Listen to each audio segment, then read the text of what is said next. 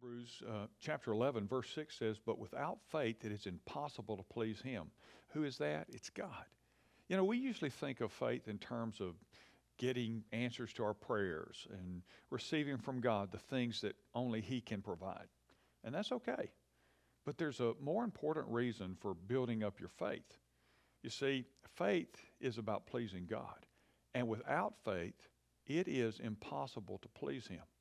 The scripture says, "For he who comes to God must believe that He is, and that He is a rewarder of those who diligently seek Him."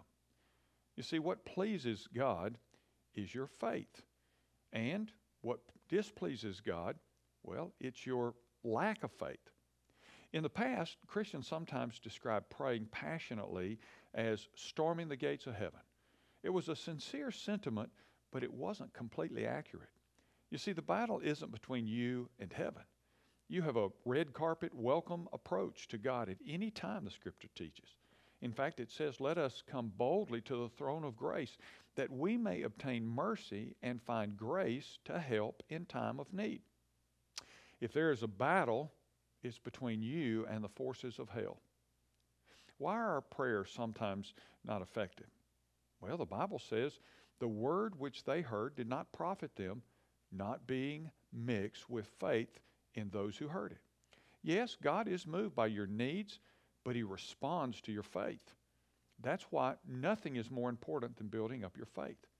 And how do you do that? Well, the Bible says that faith comes by hearing, and hearing by the Word of God.